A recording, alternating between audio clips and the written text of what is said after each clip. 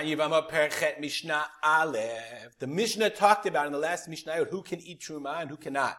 So now our Mishnah, the coming Mishnah, are going to discuss different types of people that can and cannot eat truma. Says the Mishnah, Arel is someone who's uncircumcised. So therefore, why is he uncircumcised? The Bartunura says, Kohen Arel shemetu echav machmat milah. If you have a couple of children, he's like the third or fourth brother, we'll say, and the first two, the third brother. The first two, they did milah and the children died.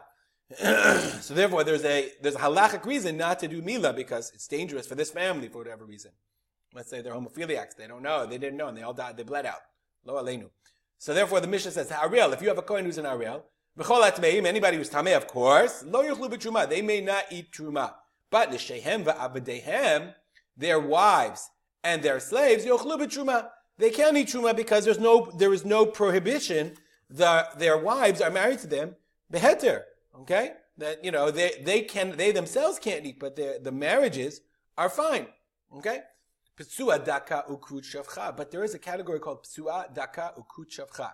So, hen v'avadeim yochelu. They and their slaves can eat truma. Unashehem lo yochelu. But their wives cannot eat truma. What is psua daka and kut shavcha?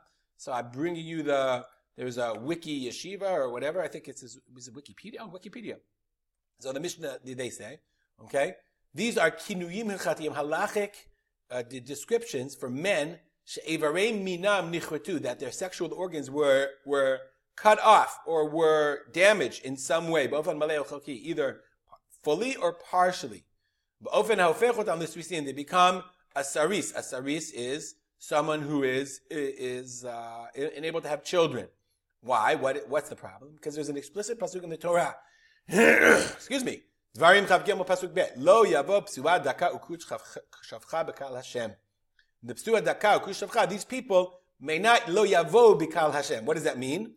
Al pi Torah shebal peh, based on the oral tradition.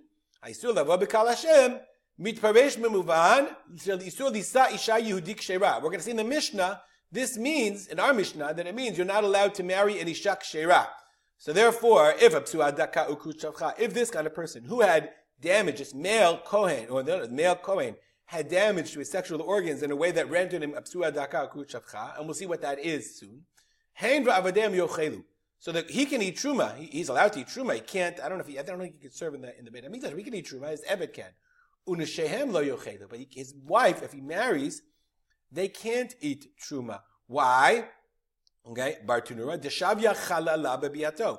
She is considered a chalala. Dini lipsula. He's pasul. He's not allowed to marry her.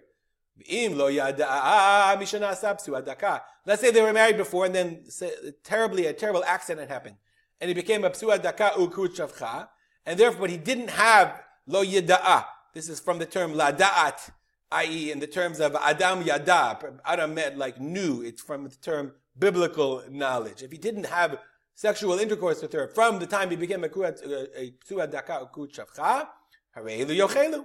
Then they are allowed to eat truma because they were married in a permitted sense, and their injury happened afterwards. So as long as they don't commit any isurim, she doesn't become a chalala, and they can eat truma.